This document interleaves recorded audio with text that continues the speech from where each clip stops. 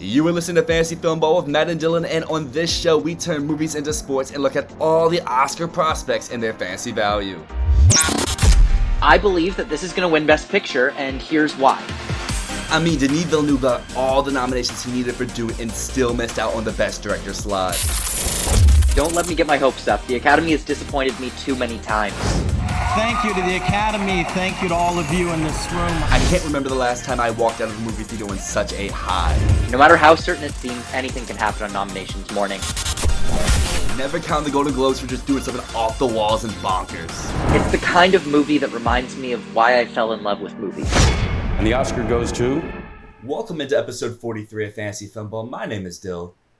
And my name is Matt, and this is the show where we turn movies into sports and sports into something we don't talk about. Or maybe we do, because today we are going to be talking about sports. We are going to be talking about Air, Courting a Legend, the new film by Ben Affleck, which is, of course, a basketball movie. So we do talk about sports today, and we're going to be drafting sports movies, the greatest sports movies of all time. And in keeping with our show's first episode where we do talk about sports, let's talk about sports. Dylan, did you ever play sports as a kid? Were you a sporty kid? I was a sporty kid. I started off playing soccer and baseball because that's like what my family told me to do, and it was fun. Just then I eventually hit my growth spurt and my baseball strike zone doubled. So I went from being someone who gets a lot of walks, a lot of doubles, to I can't hit the ball and I strike out a bunch because I'm like, oh, my strike zone's still small. It wasn't. So at that point I transferred over to basketball where it was a lot more fun and engaging for me, and I went to college to play basketball. Did I play basketball in college? No, but that's what I went to college to do. So it was fun and whatnot. But yeah, I've played a lot of sports throughout my time. The aforementioned baseball, soccer, I was a goalie, basketball. I did track and field for a week. I always wanted to play football, but I was never allowed to play football because like getting hurt, concussions, everything like that. But what about you? Yeah. Well, I always, I don't forget anymore because I know that you're like 6'5", but I still sometimes am like, oh yeah, you're 6'5". It does make sense that baseball would be tricky because, yeah, your strike zone would be... I'm not 6'5". I don't even know my height, but it's not tall. So I've never been that much of a sporty kid. I was in theater, man. I did high school theater, but that said, when I was a kid, my dream was I wanted to grow up and I wanted to be a baseball player. I fucking loved baseball. I played first base. I think I stopped playing baseball in the 8th grade because I was a dorky little theater kid and I didn't get along with the athletes on the team. Like, I didn't not get along with them. I was just like, I don't fit in here. This isn't my crowd. They don't like me. So I stopped playing baseball around when I went to high school. I wish I continued. I really like baseball. It's the one sport I really rock with. I am Canadian. I've never played hockey. I have no interest in playing hockey, which might be a travesty to hear. Am I betraying my country? Maybe. But hockey is boring as shit in my mind. I'm not a hockey guy. What are your thoughts on hockey, Dylan? Well, I am from Virginia where the weather can one day be 30 and the next day be 70 like it was this week. So hockey is never something I've ever had the opportunity to even play if I wanted to. So I would say it's the one major sport I know little to nothing about. Like, I know the teams and I know how the game's played, but I couldn't name you more than maybe like 3 players and like what's going on currently in like the NHL or anything like that. Me neither. This is why I'm a bad Canadian. I couldn't name more. I can name Sidney Crosby, Mitch Marner. Hey, that's one more than Wayne Gretzky. Wayne Gretzky, that's it. Those are the 3 that I can name. And the only reason I can name Mitch Marner is because I had a friend in high school who constantly made jokes about Mitch Marner, and that's the only reason I know that guy's name. Otherwise, I know nothing about hockey because I suck at being Canadian. Well, if it makes you feel any bit better, I always wanted to do theater, but I was never good enough, I guess. I don't know. I never tried, but like memorizing words and sentences was not my strong suits. Like, I would get a script and then not be able to memorize. Because I remember I took theater one time in high school, and my role was the big time actor who didn't memorize its lines. I was like, oh, that's perfect for me. I don't have to memorize my lines. but then you had to memorize the fake lines. So like I would Yeah. say something random, and then the other actors would be like, "That's not the line." But that's the point, though. I'm not supposed to say the fake line. I'm supposed to just come up with just a random line. But at So that point, what you're saying is you were full method. yes, exactly. I was a little Daniel Day-Lewis. Sadly, Exactly. the career started and ended there. Yeah, maybe you should have gotten into improv then. Maybe. Who knows? But Maybe that's the key. we have a lot to go over today. We have all the sports talk, but before that, this is a show where we don't talk about sports. So I feel like we are obligatory, have to do our predictions for the day. Yeah, absolutely. We have to do our predictions for the day. This is what we always do. So today we're going to be talking about these flippin' crafts categories. So let's stop talking about it. Let's get right into it. Today we're going to be talking about the crafts categories. We've broken up all the categories into different kind of fields. So last week we did the techs. This week we're doing the crafts, which is costume design, production design, makeup and hair, score, and song. 5 categories today, and we're going to be alternating between the two of us. Make sure you drop your own predictions in those comments. Let us know what you think. Let us know what you think we got wrong. We want to hear from you. But let's get right into the first predictions today. Dill, take us away with costume design. So everyone out there, rejoice, rejoice. I know Matt and I have both been very low on Barbie's Oscar chances, but guess what? Costumes, this is where I feel best about it. I have it at number 1. The trailer just came out and got us a look at all the costumes. They look great. They look bright. They look vibrant. This is a category where you can have a solo winner. You can have a solo nominee. So even if Barbie isn't a big picture player, above the line type player, costumes feels very safe for a nomination, at least at this point to me. Feels like a feel-good frontrunner.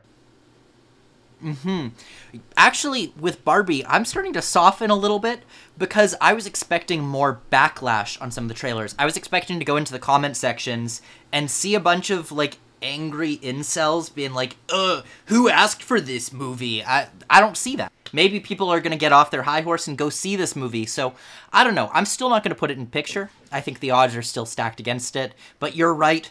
Costumes feels so safe. Those costumes look stellar. Oh my god, this trailer looked good. Yeah, I really like the trailer as well. And I guess for people who may be new here, I'm not on the same wavelength as Matt for like the reason why Barbie won't perform well. I'm more with Warner Brothers has too much. This is option number 3. I don't see them having 3 Best Picture nominees. But for costumes, the costume designer is Jacqueline Duran. She has, let me count here, 1, 2, 3, 4, 5, 6, 7 nominations and 2 wins under her belt.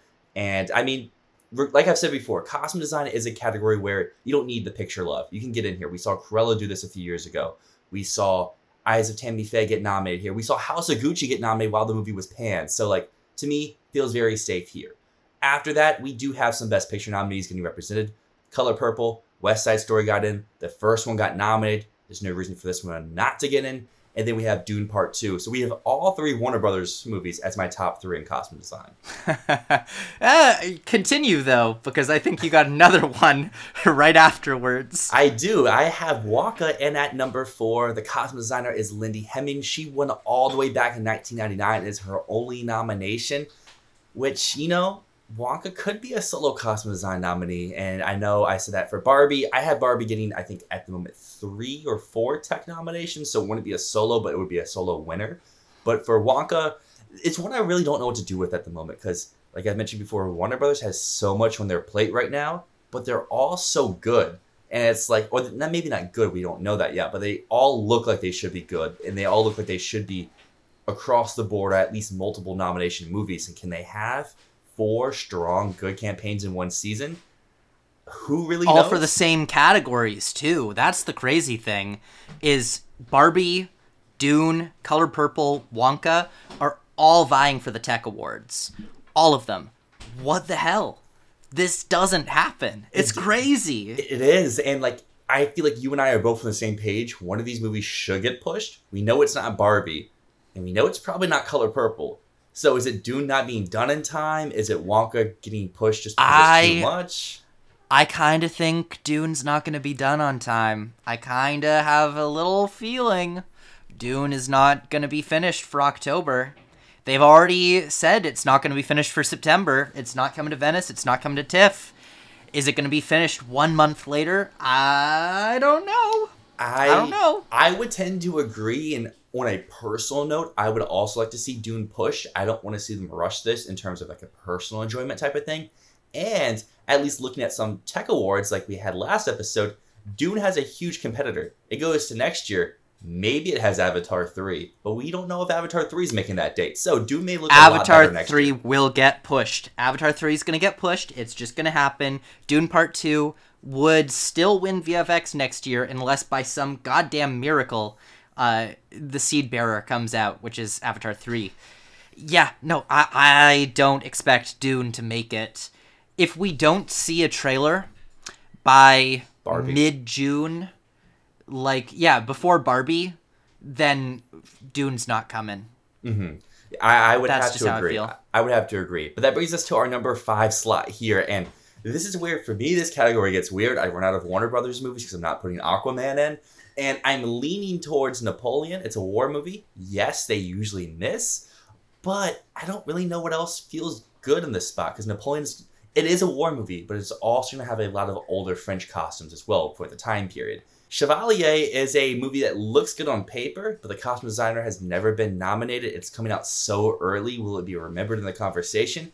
I know Cruella did that, but Cruella was a sweeper. This won't be a sleeper. Little Mermaid is there, but probably not. Rustin, it's a new costume designer. It's not the person who did Ma Rainey, so maybe. Priscilla has Elvis costumes, and then that leaves me with Poor Things, which I feel like is the probably next in line, but I also don't want to over-nominate this. It's a newer individual doing the costume designing. They did Lady Macbeth, which did get a BAFTA nomination, but did not get an Oscar nomination. So it will be another type of period piece, kind of like Napoleon, but also not to the grand scale of something like a Napoleon would be. I know you're much more confident on Napoleon than I am. I'm not feeling strong about that film. Ridley Scott is so uneven. He's so all over the place. He has been through his entire career. And keep in mind, Ridley Scott, he's been working since the 70s. He's only ever had 2 Best Picture nominees, Gladiator and The Martian. He doesn't typically have to perform well with the Oscars, and Napoleon has just given me all the bad vibes. Even from photos that we saw, the color grade is off, man. I don't know. So if Napoleon is big, it can get in costumes. But I don't know. Well, I don't know. That's what I mean here. I don't really feel good about anything past number 3. Barbie, Color Purple, Dune. Yeah, Wonka makes the most sense, so that's why it's at my 4. And then at that point, those other 6 movies I just listed, none of them none of them sound good to me. So yeah. Napoleon makes the most sense because of the period pieces, but it's also a war movie. 1917, All Quiet on the Western Front, both missed. So I guess to you, what would you put in that 5 slot, assuming that we had the same top 4? Well, I would say of your list, Poor Things would be the most likely for me. Yes, it's a newer individual, but it's a Victorian set gothic tale. And it's Yorgos Lanthimos, who I assume he knows what he's doing in hiring these different people for this film. He knows what he's trying to do. But if not Poor Things, I think I would suggest Killers of the Flower Moon. Right? I mean, The Irishman got a nomination for costume design, even though why the fuck did that get a nomination for costume design? It was just suits. Everyone's wearing a suit. What, you go to Brooks Brothers and you walk out with a fucking Oscar nomination? What the fuck? But Killers of the Flower Moon is not that. Killers of the Flower Moon is so much more than a bunch of guys in suits and Al Pacino wearing a Hawaiian shirt in one scene. It's more than that. It is a film that is set in the 1920s, it's set in Prohibition era, and not only does it focus on the FBI agents, it also has a lot of indigenous people who are wearing a lot of interesting costumes. From the script I read, that there's a huge focus on traditional indigenous dress and the costumes there. They could do something really interesting with that, and I think it can stand out enough. The interplay between these Prohibition-era FBI agents and the Osage tribe in Oklahoma is going to be really interesting. So I would recommend that one.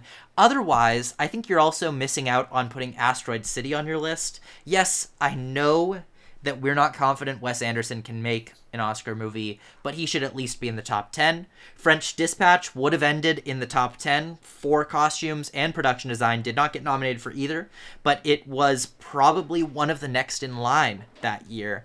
And this one probably will be too. I mean, we've seen the trailer. We know the costumes look really good.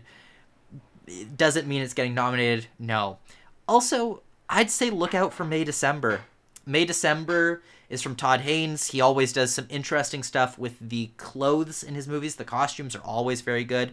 This is a contemporary story, though, so who knows? Also, if Oppenheimer's a thing, maybe look out for that. Fair enough. I like the shot for Killers of the Flower Moon. Probably that should be my Apple movie at number 5, but I will admit my bias for Napoleon, something that I'm very interested in, so maybe I am over-predicting it. But I feel like the whole angle of where they could put older French outfits could get there, but Killers makes more sense. Speaking of all that, though, we have another category where all the Warner Brothers stuff is competing for this nomination, Best Production Design. Matt, kind of where your standings looking at this moment. Dude, now that you mentioned that these are all Warner Brothers movies, you've got me fucked up. I don't know what I'm... There's no way! There's no goddamn way that Warner Brothers gets 4 movies in, and 3 of them are releasing within 2 months of each other. Like, how the hell does Wonka come out on December 15th and The Color Purple comes out on December 25th? How the hell does that happen? Warner Brothers are going to Warner Brothers. They've had a very interesting, I would say, start of pandemic to now of how they're releasing movies and doing stuff. And I mean, it seems to possibly be working out with them for money-wise, not for the creators' happiness. But we'll see what happens this year. Yeah, I do have a feeling something's going to get pushed or something's going to get left behind. But if not, let's just pretend that everything is on equal footing from Warner Brothers, and let's just go with hypotheticals not based around studios, but based around the films themselves. We'll talk studios when we get to Best Picture. We're just going to talk about the films right now. So for Best Production Design, I'm going to switch things up from what I've been saying in all of these videos, because you'll probably see me over and over saying Dune Part 2 isn't going to get all the wins that it did last time. There's no way Dune is going to get this nomination and win that it got last. It's not going to get an editing win again. It's not going to get, spoilers for later, it's not winning score again. But I do think it's winning production design again. I keep saying the same thing, which is, yes, of course, Dune is not going to win every award that it won in 2021. But I do have it winning this one, and the question is, why? And the answer is a question. What's going to be different? Is there going to be enough new that the Academy has reason to vote for it again? Right? We see this with the Lord of the Rings trilogy. Right? In The Lord of the Rings, the first one did all of these things. It got all of the awards. The second one came out, and there were some things that were different, but for the most part, the music was mostly the same, which it didn't get nominated for. Cinematography looked the same, which it didn't get nominated for. But there's a few things that changed, and those are the things that it still carried through and either won for or got nominated for again. And same with The Return of the King. What changed? I mean, everything changed in Return of the King because it was bigger, it brought in these new locations, these new sets, it did things differently, and that's why it won again. And my understanding of the second part of Dune is that it's going to have a lot of new settings, a lot of new focus on planets that are not Arrakis. We're not just going to be stuck on Dune again. It's not going to just be the desert. We're going to see more of the Harkonnens' planet. We're going to see more of the galaxy. We're going to see more of the ships. That's going to offer a lot of opportunity for very new production design. Plus, there's massive battle scenes, right? And in this category, I do think that there's enough different. There's not going to be enough different in score or cinematography, maybe even editing, sound, but production design will be new, and it will be enough to win another Oscar, in my eyes. In my second place slot, I've got The Color Purple. Surprise, Warner Brothers. Let's keep going with the Warner Brothers. Color Purple is my second place. Reasons being, the production designer of this film did The Shape of Water. We know the cinematography is going to be great. It's Dan Louston doing it, and these categories often correlate quite a bit. We usually see the winner of cinematography get a production design nomination or win. And since I have Color Purple winning cinematography, I have to have it in here. Plus, it's a period piece. There's going to be some fantastic creative visuals throughout, both exteriors and interiors. Outside, they're going to use a lot of flowers. That's a central part of The Color Purple, is these purple flowers that exist all over the place. It's going to be visually stunning. It's going to be very interesting. And the interiors are also going to leave a lot of room for interesting ideas. And that's really the reason there. I could even see this winning if Dune Part 2 does not. In third place, Barbie. Come on. We saw the trailer. That looks awesome. And even if the movie isn't a big thing in picture, it's in here. The production design is crazy. The colors, how vibrant and bright everything is. It's eye-popping. Everything looks plastic. It looks like the entire world has become like a playset in a child's room. It's so, oh my god, it looks great. And so what I will say, and why it's in number 3, not in number 1, we know Barbie World looks great, but we also know that the entire movie is not set in Barbie World. The question is, does the rest of the film look as good as what we've seen from Barbie World? Yeah, and I think another great point to backpack off of Barbie here is that we've seen in the past few years, there may be movies that look very good on paper, like a Babylon to win production design, but if you're not in Best Picture, you usually can't win this. And if we have Barbie both missing picture, it does not look like this may come along with it. Absolutely. And the next one that I've got, oh god, man, I'm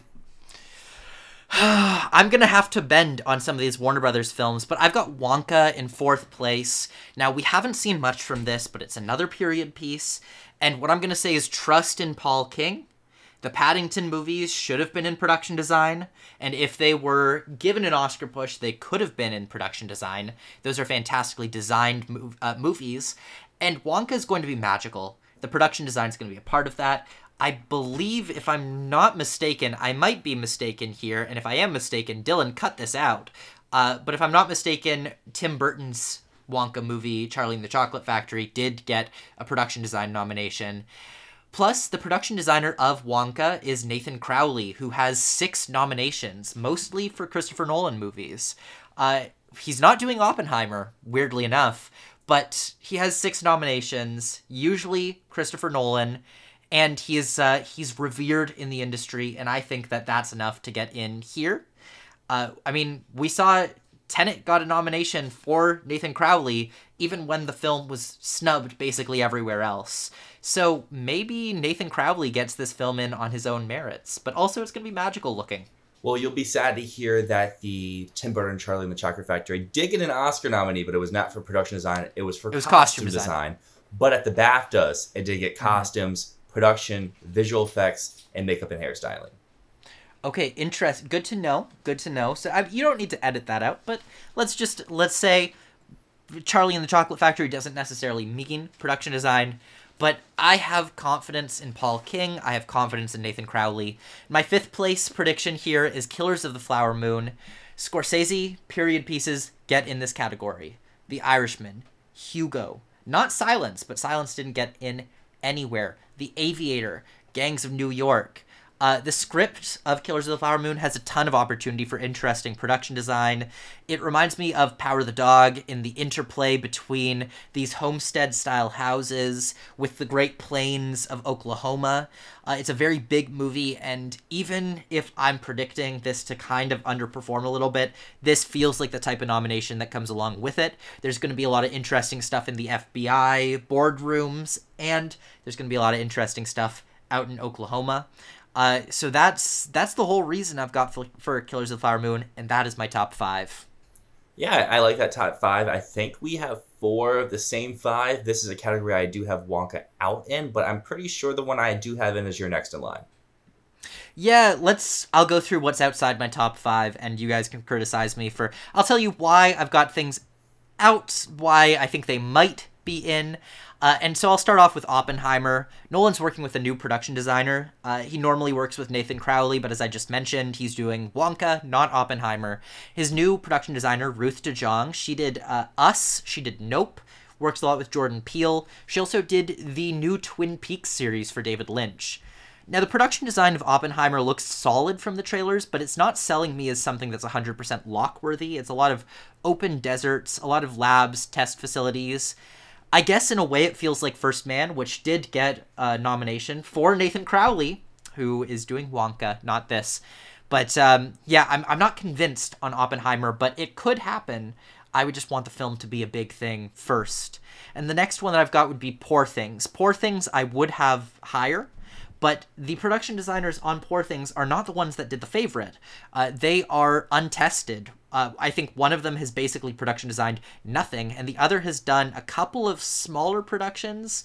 Like, I think that the biggest film that I saw on their IMDb page was The Man Who Invented Christmas, the movie about Charles Dickens, which, yeah, that's not something that's giving me the most confidence in them. But that said, again, Lanthimos knows what he's doing. He has picked them for a reason, and if he keeps some of the Favorite vibes with this gothic dark comedy, Robbie Ryan is still shooting it, it's going to look great. It could be really strong. It's a period piece set in Victorian England. We're going to have to see what look that entails, but it could be very strong.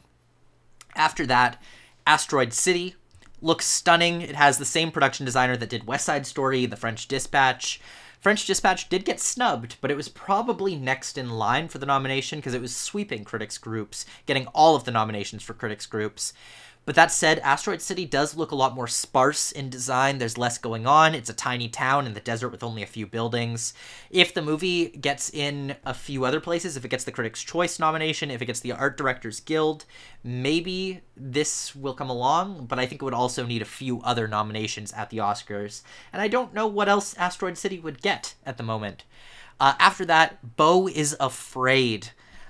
Every review for this movie is polarizing, but every review, good or bad, mentions how stunning the production design is. We know that people keep saying this movie goes off on the production design. Take that for what you will, but it's possible that there's growing passion for this that allows it to get a nomination, even if the movie is too freaky and anxiety-inducing elsewhere. Think The Lighthouse getting in for cinematography. That could be Beau is Afraid for production design. I'm not going to bet on it, but we'll have to see how the momentum builds, and if the momentum really is building for Beau is Afraid in production design, then it can happen. And the last thing I'm going to mention here is Napoleon. If Napoleon is good, it could get in. It's going to have big war scenes like All Quiet. It's going to have cool interiors with what they do with Versailles or any other French palaces that they go into. It could look great. It probably will look great. Ridley Scott does a great job. All that matters is, does he fuck up the rest of the movie?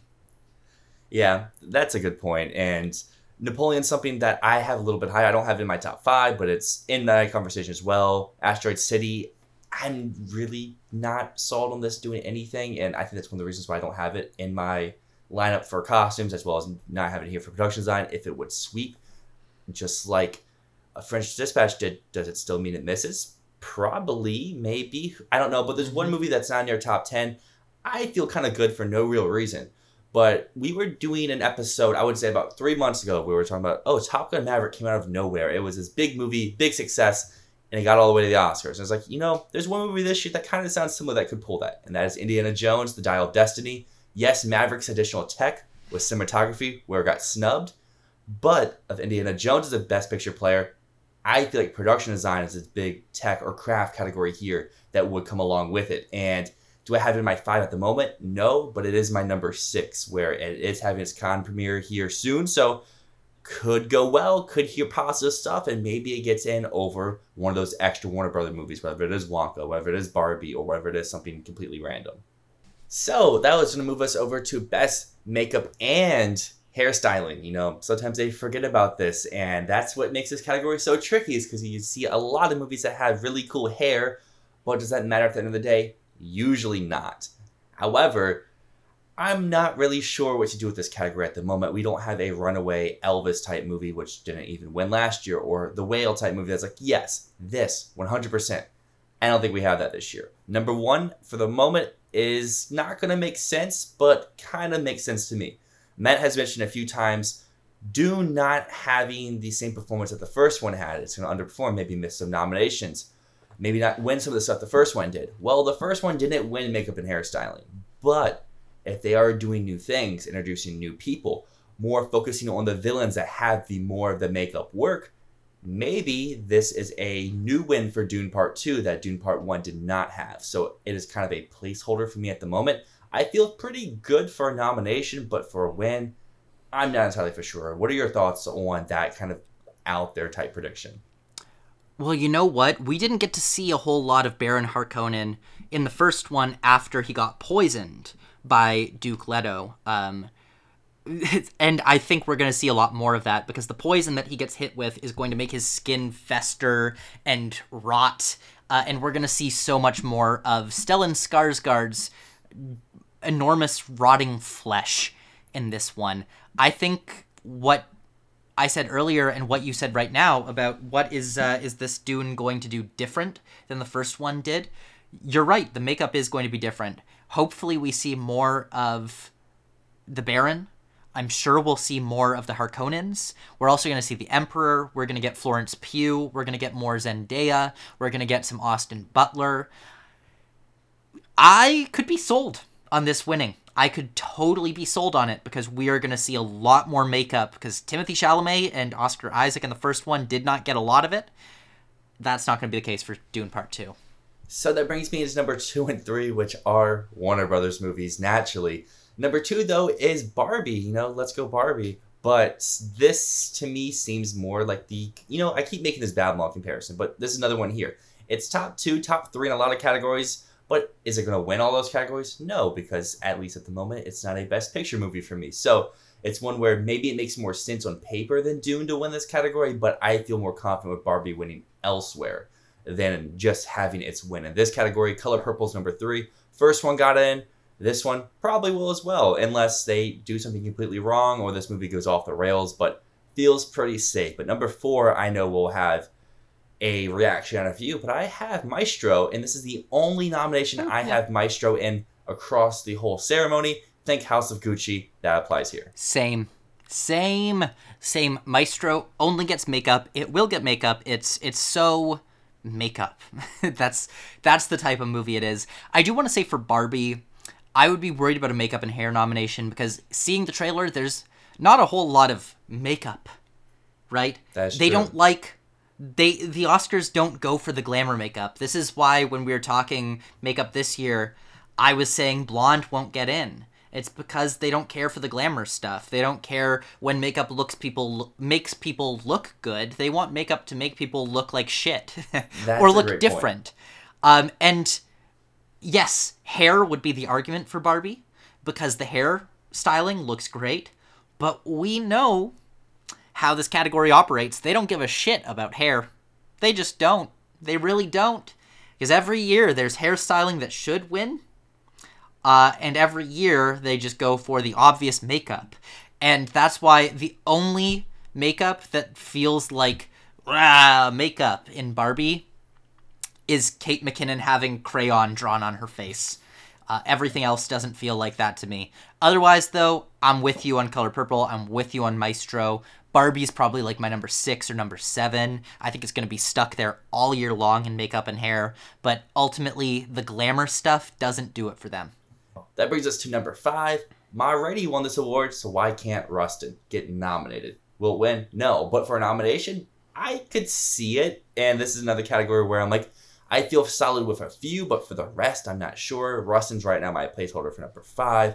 I have Napoleon and Killers of the Flower Moon, the 2 Apple movies at 6 and 7, making Joaquin Phoenix look like Napoleon, making Killers.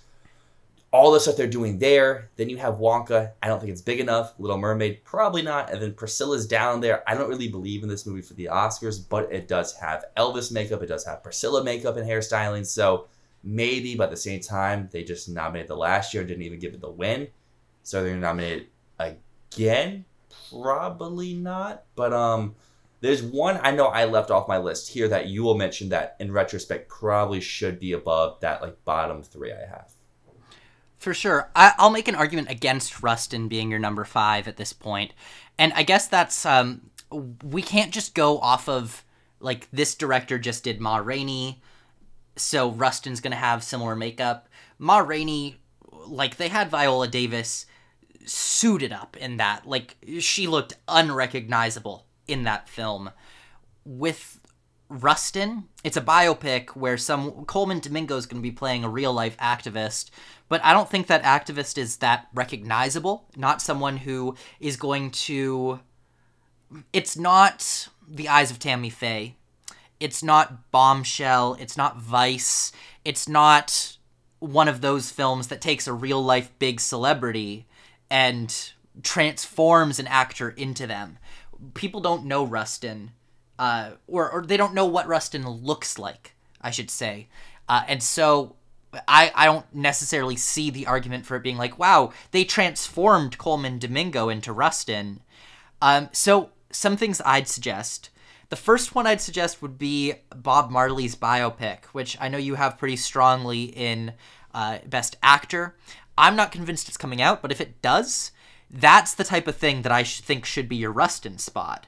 Because the argument there is, oh my god, they took Kingsley Ben-Adir and they transformed him into Bob Marley. Look at the hair, look at the makeup. They made him Bob Marley.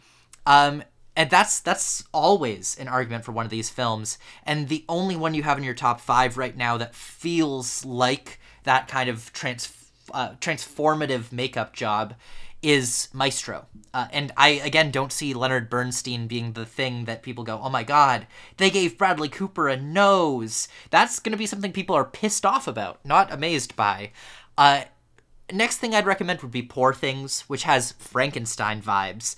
They operate on Emma Stone's brain. There's going to be scars. There's going to be interesting gothic makeup, perhaps rotting, perhaps monster-esque design to this. Again, it's a retelling of Frankenstein in a way, so that could be a really interesting makeup opportunity for Emma Stone. After that, Beau is Afraid is possible, because Joaquin Phoenix plays a bunch of different ages of this character. He's aged up, he's aged down. Does he play the child in the movie? Because it kind of looks like a weird deep-faked version, and I could see an argument later on in the year where people look back at Beau is Afraid and they go, wow, they used digital makeup in a really interesting way, where not only were they using prosthetics on Joaquin Phoenix, they also digitally enhanced it with deepfake technology. That could be an interesting way to sell this as a makeup nominee. It's the new wave of makeup. And after that, the last thing I'd recommend would be Indiana Jones and the Dial of Destiny. We don't know what the makeup's going to look like, but probably pretty good. Yeah, no, those are all great points. Poor Things was the one I was alluding to before that I probably should move up, but I don't have at the moment. You make a good case about Bob Marley's biopic. That also, to me, seems more like a hair work than a makeup work as well, but you make a good point of it's an actor play. Makeup usually comes along with it as well, even if it's not the most showy type of thing. But that brings us to our, most fun categories we have, the music type stuff, because who really knows what's going on with music at this moment? Not us, but we're going to predict it anyways. So let's start off with Best Original Score, and then we'll do Song, which is the hardest category at this point to predict, because we don't know what songs exist or what movies have songs. But that's for later. For now, let's talk score. In first place, I have How Do You Live, Hayao Miyazaki's swan song, presumably his final film, with a score written by the legendary Joe Hisaishi.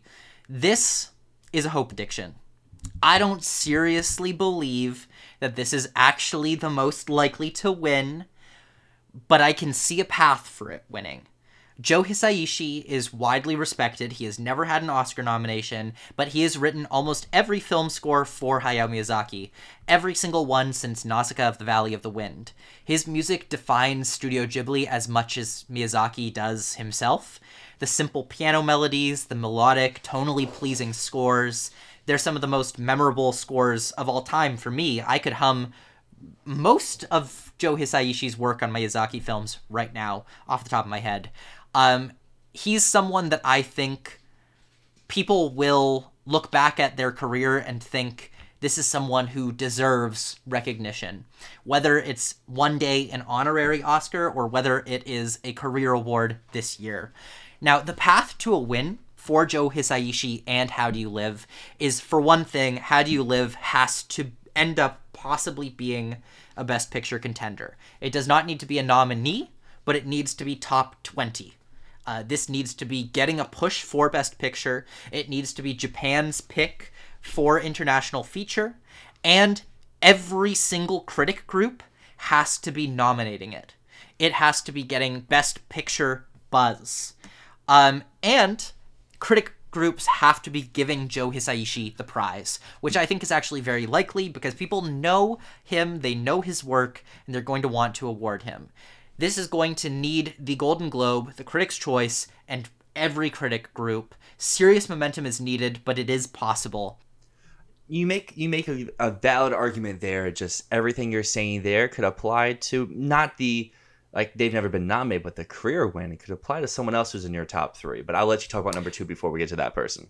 Yeah, we'll talk about that a little bit, and I think that's the danger here, is that we saw a career win and a swan song win didn't happen this year with The Fabelmans, so it doesn't necessarily have to happen. I'm just hoping that we see a sweep, because oftentimes in score we do see a season sweep, like Soul, for example. Soul was not a Best Picture nominee, but it managed to get every single score award because it was just that good, and people just wanted to award it that much.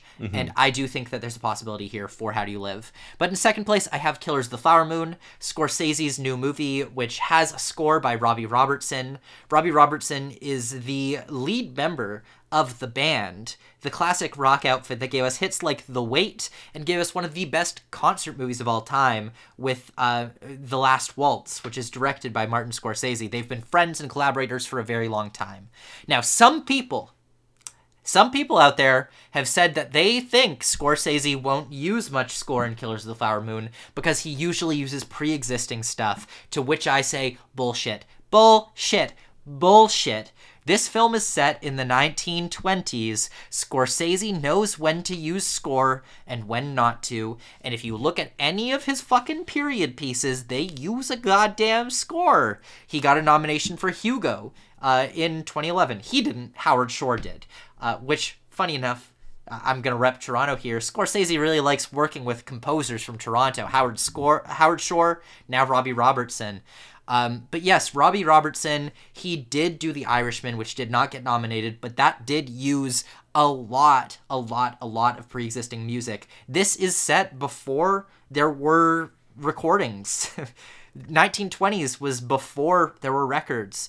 There is going to be a score in this movie. Plus, and this is the biggest thing, Killers of the Flower Moon is a film about Indigenous peoples, and specifically about missing and murdered Indigenous women. Robbie Robertson is an Indigenous person. He is one of the few. Actually, I know that there's a lot of consultants on Killers of the Flower Moon who are Indigenous. But as far as I know, Robbie Robertson may be the only key creative on this film who is Native American. And that is a great narrative to give a nomination for Killers of the Flower Moon, for a film about Indigenous rights, to an Indigenous person. In third place, I have Indiana Jones and the Dial of Destiny. It's John Williams. There it is. It's John Williams. He got nominations for the past 3 Star Wars movies. He has nominations for 3 out of 4 of the Indiana Jones movies. This might be his last score. It's a done deal. He's in. He's coming along with this. Get your shit out of here that Indiana Jones isn't happening. It is in score. Guaranteed. Guaranteed. Yes. Those number 2, number 3 are my number 2 and number 1, just the order flipped. So I feel very strongly with how you feel as well. In fourth place, I have Past Lives, which the score is composed by Christopher Bear and Daniel Rawson. I've heard great things about the music. Christopher Bear and Daniel Rawson formed the indie rock group Grizzly Bear. Grizzly Bear is a neat indie rock band. They got some good stuff. I'm sure they're going to transition well to film scores, and it reminds me a lot of when the guys from Arcade Fire got nominated for Her. And in 5th place, rounding out my top 5, I've got Oppenheimer, music by Ludwig Göransson. Friendship with Hans Zimmer ended. Göransson is now Christopher Nolan's best friend. We know this music is going to be great. Ludwig Göransson is one of the most versatile people out there. He can do a score for Community, and he can do a score for Tenet. Yes, he did get snubbed for Tenet, but he could have been nominated if they campaigned at all.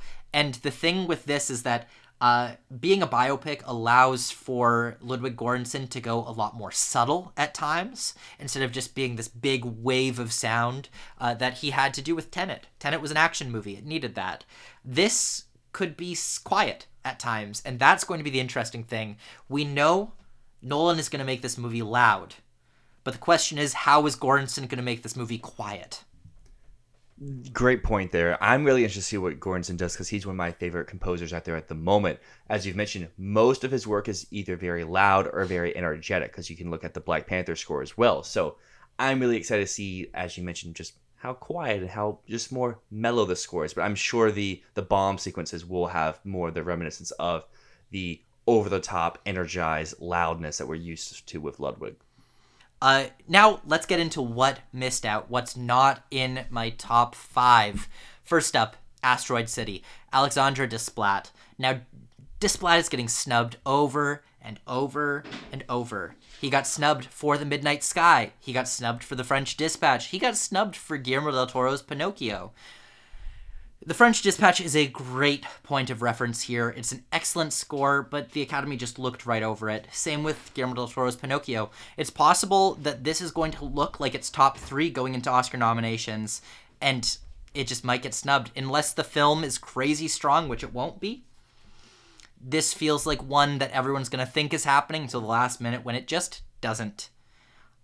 It's possible that's Barbie, too, because Desplat is also doing that score. So now it's time for everyone to hear, why don't you have Dune? Dune is not getting nominated for score. I'm going to say that right now. I'm going to say it again. Dune is not getting nominated for score. It's not. Take it out of your goddamn predictions, and here's why. The Academy does not like doing the same thing multiple times in the score category unless you're John Williams. Black Panther. First movie won. Second one, no score nomination. Sorry, Ludwig.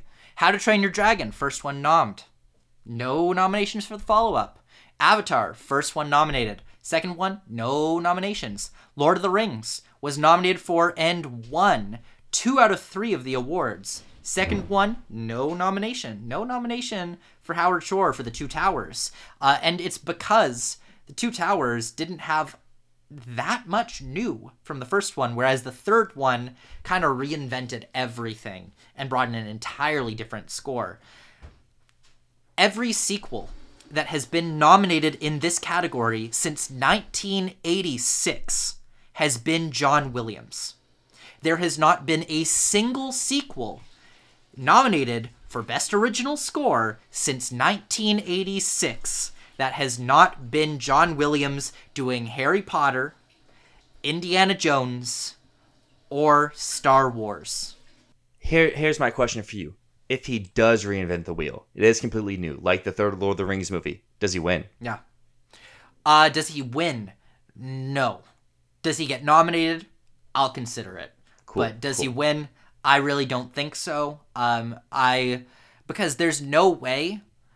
Even if he does entirely different themes, there's still going to be that droning mix of ambient sound and throat singing and electric guitar that was so iconic to the first film.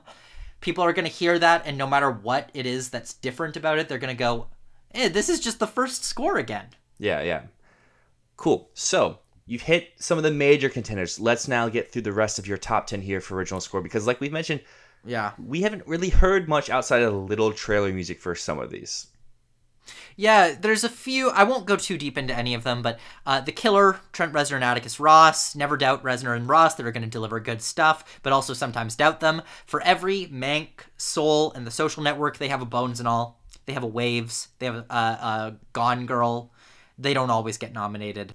Yeah, I'm kind of sitting there with you. I feel pretty not good, but like I get your points with everything here. Like I think I have Indy 1, Killers 2, I think I have Oppenheimer 3, Past Lives 4, and then my number 5 is a mix of Dune or How Do You Live or something that we really don't even know at the moment, because there could be just a random score like the All Quiet one from last year that just kind of comes out from left field, or Everything Everywhere, which is a movie that we had saw, but El Conde. no one really took serious for score. It could be that. It could be El Conde. Who knows? Bring back Johnny Greenwood. Please, Pablo Larraín. Get him back. Spencer's score. Okay, I know you don't like Spencer, Dylan, but do you like the score? I do. I like Greenwood's score for Power of the Dog more, but I think the Spencer score is good. I like Johnny Greenwood a lot.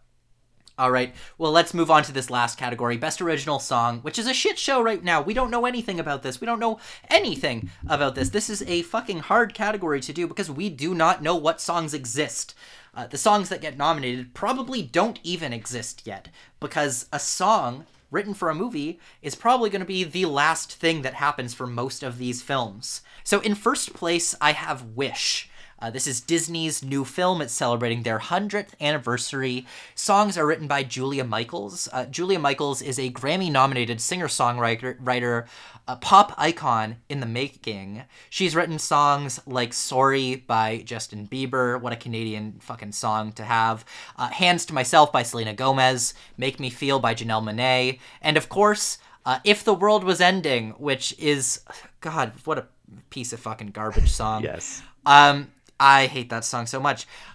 Which I will say, I'm not a huge fan of her stuff. It's a lot of really forgettable pop songs. And maybe I should trust my gut here and say that Wish is not going to get her an Oscar win or nomination, because my gut is saying that her output for Wish is not going to be any better than her output for all of these pop icons and huge artists out there right now. But also, this is a Disney musical. It's the Disney musical of the year. This is the Frozen 2, the Encanto, the Moana of this year. Ariana DeBose is singing these songs. It's a Disney musical, and there's no doubt that there's going to be some anthem in the song, some ballad that kids can't stop singing, something that's going to be the new Let It Go. One interesting thing I think that could happen coming from Wish is it's been quite a long time since we had a movie double nominated in this category, and I feel like Wish would probably be our best contender for that since La La Land. Yeah, I could see that, but at the same time, I don't think Wish is getting nominated for animated feature. I think it's going to be a subpar Disney movie. I think it's going to be around the same league as Strange World. That said, it is a musical. But I'm getting Frozen 2 vibes on this. I'm not getting Encanto vibes. I'm getting Frozen 2. But in second place, I have Wonka. Songs are written by Neil Hannon. Hannon is probably best known, in the movie business at least, for writing So Long and Thanks for All the Fish from Hitchhiker's Guide to the Galaxy. He does a lot of British stuff. He does a lot of British TV. He has no Oscar nominations, but he writes fun, lovable show tunes for movies and TV shows. Wonka, we know, is going to be lovely. It is a musical, and no doubt one of his songs, which is going to be fun, clever, creative, and just very upbeat, it's going to come along for the ride. Something cute, clever, very British. I trust in Paul King. Now at number 3rd, this is the Diane Warren slot. This is currently occupied by Gonna Be You from 80 for Brady, but it could be replaced because of 2 reasons. The 2 reasons that this song could be replaced by another Diane Warren song. 1, this song is ass. 2, this song is shit. That hasn't stopped them. It hasn't, but if there's another Diane Warren song that's less ass and shit than this song, then that'll probably replace it. Because it's possible Diane Warren does something else this year that she campaigns more. Reasons for this song, though, not only is it Diane Warren, it has 4 iconic singers. Dolly Parton, Gloria Estefan, Belinda Carlisle, and Cyndi Lauper. And of course, Diane Warren writing it all. This depends if she has another song, but goddammit, we gotta investigate Diane Warren. Why is she in every year? Investigate Diane Warren. I mean, even if she has another song, I think you just made the case for 80 for Brady, the 4 iconic singers. Even if Diane Warren has another one, you have like, I love this singer, or I love that singer, I love Tom Brady. Nominate this one. After that, in fourth place, a track from Barbie. There are song and dance numbers in Barbie. They are apparently major moments of the film. They are some of the most Oscar cheer-worthy moments of the movie. They're going to make audiences laugh. They're going to be catchy, and they're probably going to be extremely memorable.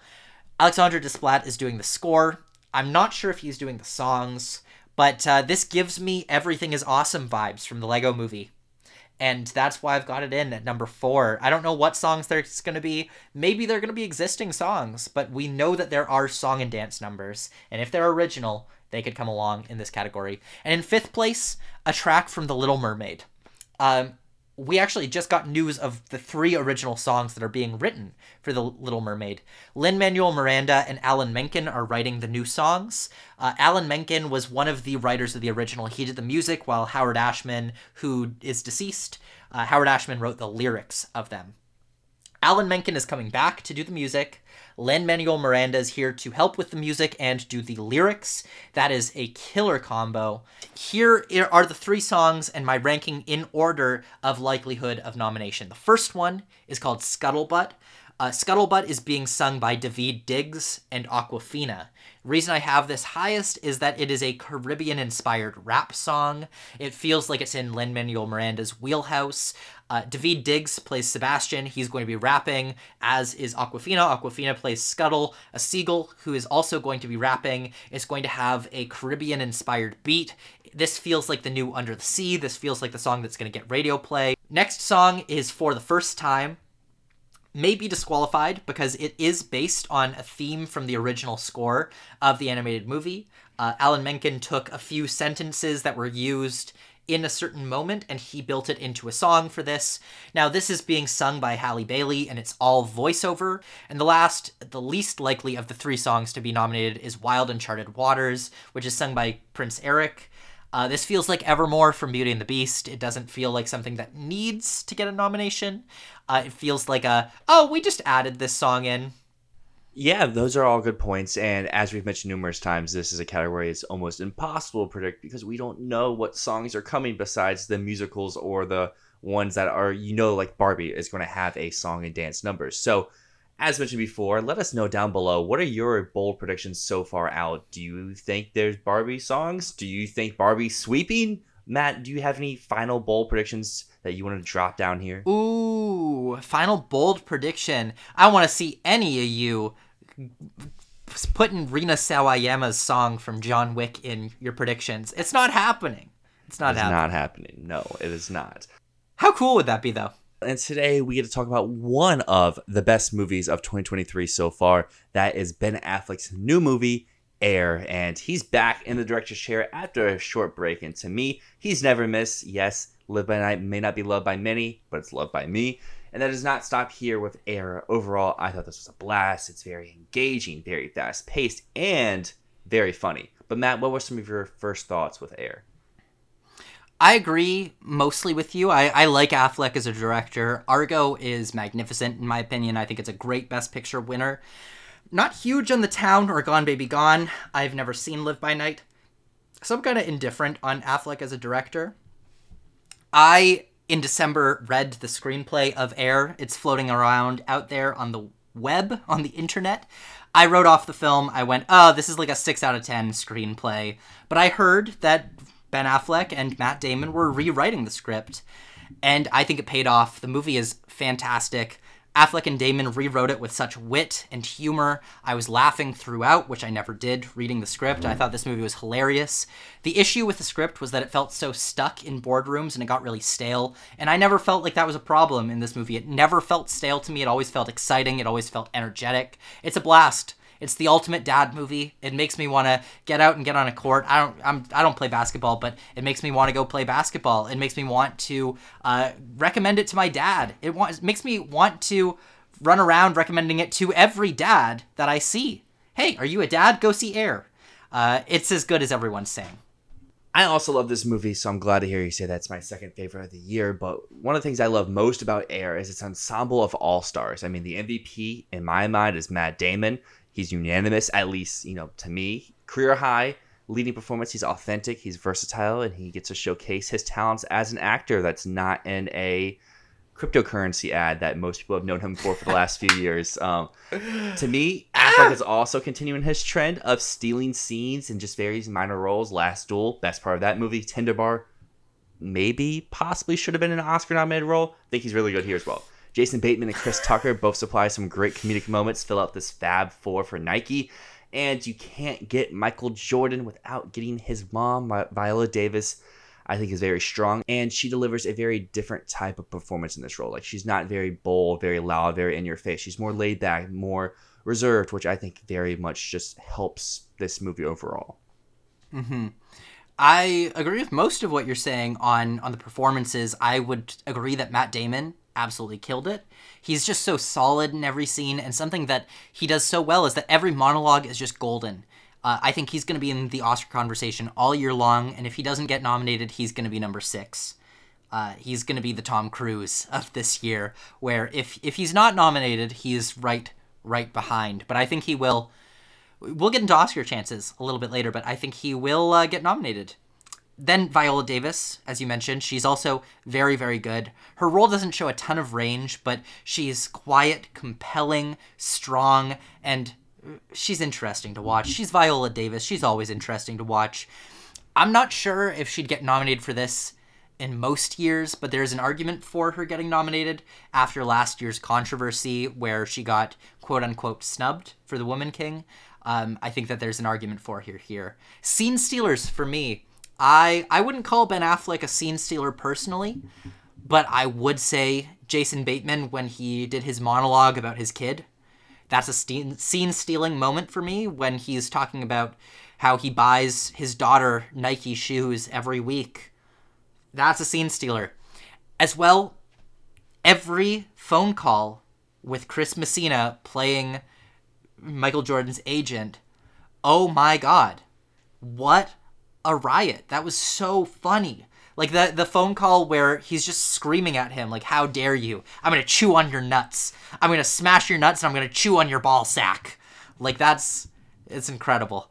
What a good scene. But yeah, I felt indifferent to Affleck as an actor here. I didn't think he was bad. I didn't think he really was great either.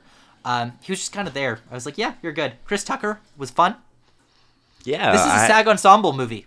It's my personal SAG winner of the year so far, and Matt Damon's very up there as well. We'll talk Oscars here in a little bit, but yes, Chris Mencia was great in that little spark plug off the bench type role, and I really like Marlon Wayans in this too. He's in like one scene, but you get to see him do drama, which I don't know the last time I saw Marlon Wayans do drama good.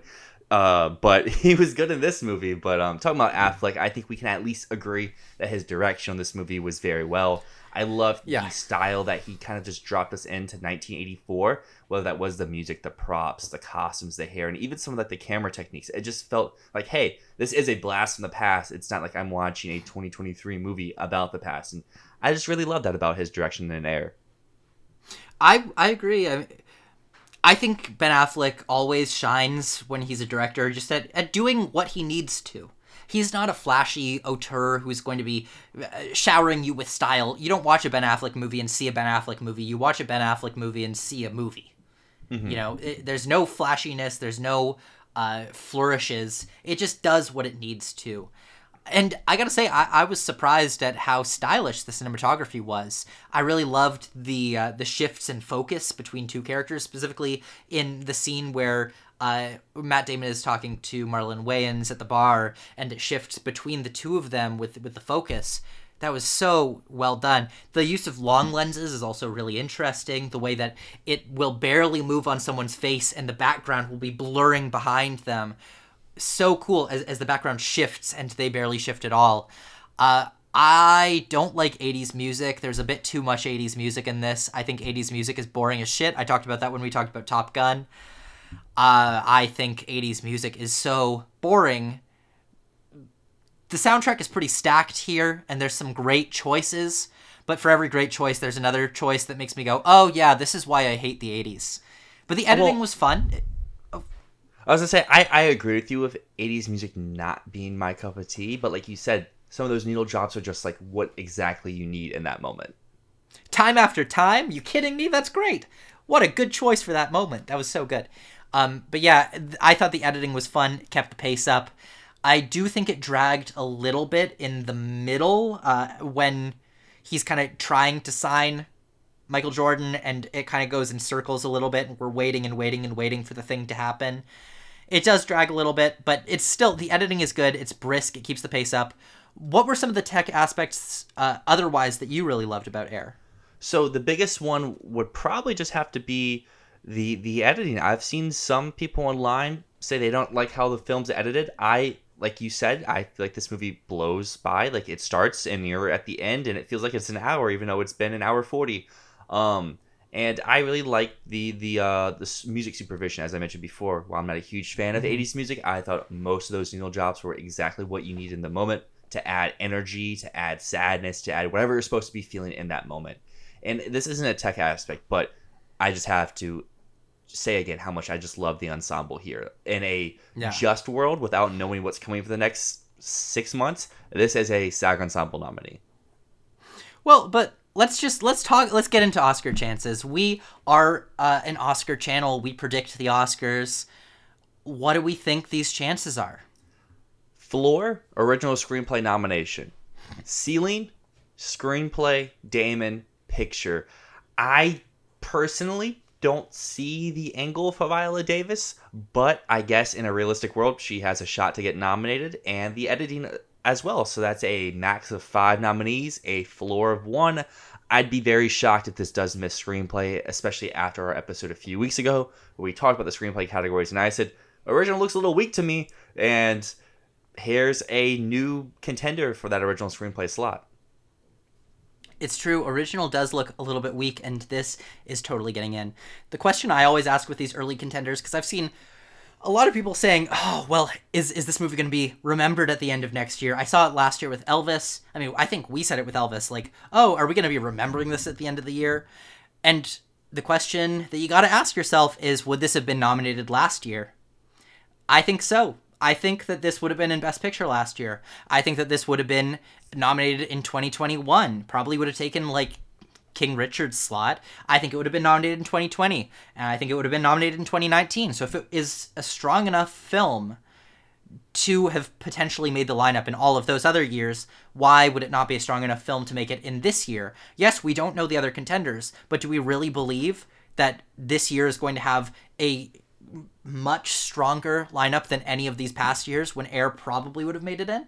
See, I don't know if I necessarily agree it would be in all those lineups. I think more so of looking at the Best Picture lineup, you look at what Amazon has here to campaign for the rest of the year. And I've seen people say, oh, they have Saltburn, but you and I both mentioned first-time directing nominees or first-time directors getting nominations next movie aren't always hits with the Academy.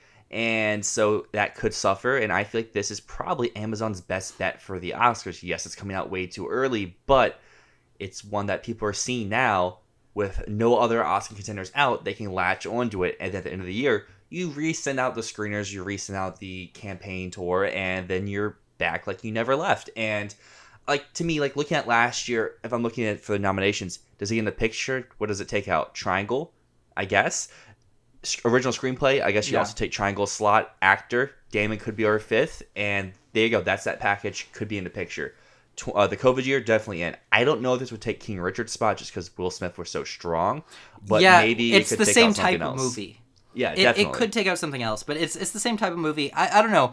I think you also have to look at, like, who would the voters be? And I think that if this was released last year, it would be a lot of the voters that went for Elvis or Top Gun would vote for something like Air. And when you think about this year, what else are that type of voter? The people that voted Elvis last year, the people that voted Top Gun last year, what are they going to vote for? And Air feels really strong for that. It feels like it has a profile that works for this. And I don't know. I always think the argument of, oh, are people going to remember it at the end of the year? I've made this argument in the past. I think that the Oscar season is dead now. I think that Amazon has noticed what A24 did successfully last year, which is you release a movie early, you let it build up hype, you release it on streaming when it's built up that hype, and then because it's out there in the world and people can watch it at any time, it never leaves the conversation. Gone are the days where something leaves the theaters and it leaves the conversation. You can keep that momentum going, and I think that's what Amazon's trying to do. They're releasing it when there are no other Oscar contenders so that this one stands out, and it's going to be pushed the entire year long. You're going to see this on your Amazon homepage all year. Yeah, and I think you make a great point there about how they released it in theaters first, because I've seen people, to detract air, say, oh, Amazon did this last year, 13 Lies. 13 Lies didn't hit theaters first. It was straight to Amazon Prime. This is at least getting a month or so in theaters to get the buzz, and the box office seems like it's doing pretty well. Will it be a financial success? Who knows, but it's making money. People are seeing it. And then it's going to go to Amazon Prime in like a month or two, and then more people will see it. And then that will continue throughout the rest of the year, and then come when the NBA season starts back up. And Oscar season of October, November, when the typical Oscar movies are released, this gets an extra buzz, and then we're right back. And with having, I think screenplay is probably the most important nomination you have for picture, and this seems pretty good for at least a screenplay nomination. I will say, though, I think that the biggest detriment and argument against this movie is what's the package for it, right? Is it really going to last the entire year with such a small package? Because the max that I can see for this, this is the absolute ceiling, and I don't think it's going to get all of these, but the ceiling is picture, actor, screenplay, supporting actors, editing. That's 5 nominations tops, max. The floor, like you said, is just a screenplay nomination. I think it's going to be 3 or 4, but still, is it really going to last the entire year with just that package? If I were to make a bold claim now, I would say this gets 3. I would say it's original screenplay, I would say it's Matt Damon, I would say it's picture. It's this year's Triangle of Sadness, or Women Talking in terms of nominations. It's a little light on the nominations, but it's enough to get into that 10th slot, where obviously Women Talking won adapted, but Triangle of Sadness was definitely 5th in original and director. And Air could be that. It could be number 5 in actor. It could be number 5 in original screenplay. But that's 2 major nominees, plus it being a movie certainly directed into a different audience than the rest of our movies are this year. Kind of like Triangle was for the international audience. This is for more of the Top Gun voters, the Elvis voters, as you mentioned. People who are maybe a little bit older, but do like those feel-good, lighthearted type, easy to watch movies. And at least going through our best picture lineups that we've had, Color Purple is a musical, but it's a darker musical. Killers of the Flower Moon is a very dark movie. Dune's a big blockbuster, but it's also a dark movie. May December fits as well. And like from, I think, our consensus top 10, the only one that also felt like a feel-good movie would be The Holdovers. So there's always more than just one feel-good movie, and this would make 2. Yeah, there has to be something that people can cheer for. They're not just going to go for the critic stuff that people like. But critics do love this movie as well. Critics do love this movie, but they're not just going to go for the cold critic movies. You can't have an entire lineup filled with Tar. You need to also have Top Gun. You need to also have Elvis. You need the balance between the feel-good and the intellectual. And this is the feel-good. I really think we have an Oscar contender on our hands here, and if it's not in your top 10, it should be in your top 15. I will not move this lower than number 12 all season long. That's my floor for this, because at the end of the year, if I think about it, there's no way this is not in... Like, if this doesn't get a nomination, there's no way it's not next in line. Think about the path. Is this getting nominated at the Globes? Yes, it's getting nominated at the Globes. Is this getting nominated at the Critics' Choice? Yes, it's getting nominated at the Critics' Choice. Is this making PGA? Yes. So why will it not make the Oscars? I think that's a great point to end on right here. It has that easy path. It's just, does it finish at the end? And I feel like just like the executives in this movie, they're going to pull out that deal and they're going to get that nomination. Exactly. And even better note to end this on, it's not winning shit. Yes. Probably not. I don't see an angle because original screenplay, unless this is a Best Picture frontrunner, no. Damon is great, but it's not winning great. And we both said Viola Davis is good, but it's not like a career turn. Exactly. You know, it's one that I think has a strong contender for 3 to 4 nominations and 0 wins. Sad times, but there always has to be a Best Picture nominee that gets no wins. Or 5 of them. It's everyone's favorite time of the week. It's draft time, and as Matt has mentioned, we are talking sports today. We talked Air, and now it's time to draft our favorite and our best sports movies of all time. Before we set the stage for today's game, Matt, tell us about what movies do count as a sports movies and what movies do not. So the rules for the sports movie draft, basically sports have to be a central part of the plot of the movie.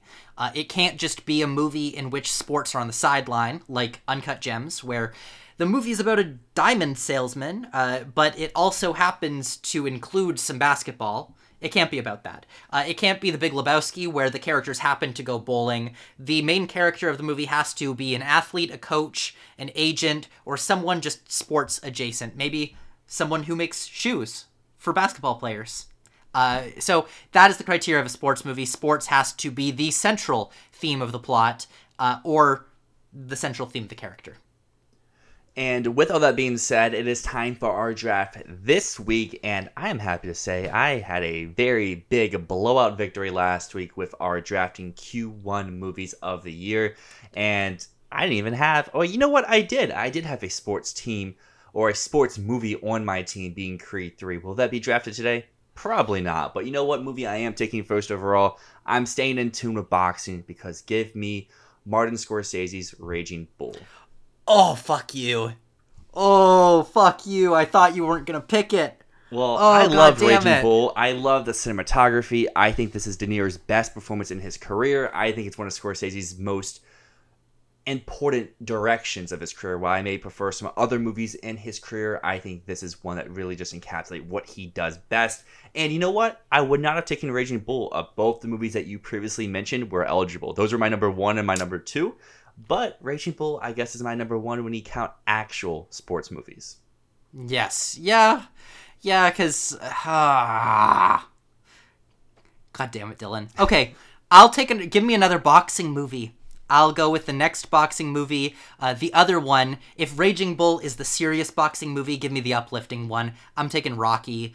This one's iconic. I actually personally prefer it to Raging Bull, because I find that the scenes between Jake and his brother sometimes drag on a little bit in Raging Bull, whereas Rocky is just non-stop uplifting, non-stop great character work. There's so much good going on here. It's so inspiring. This is the classic inspiring sports movie. We're probably going to have a lot of boxing movies in this. There's a lot of good boxing movies. There are. But yeah, I think the best Sylvester sport.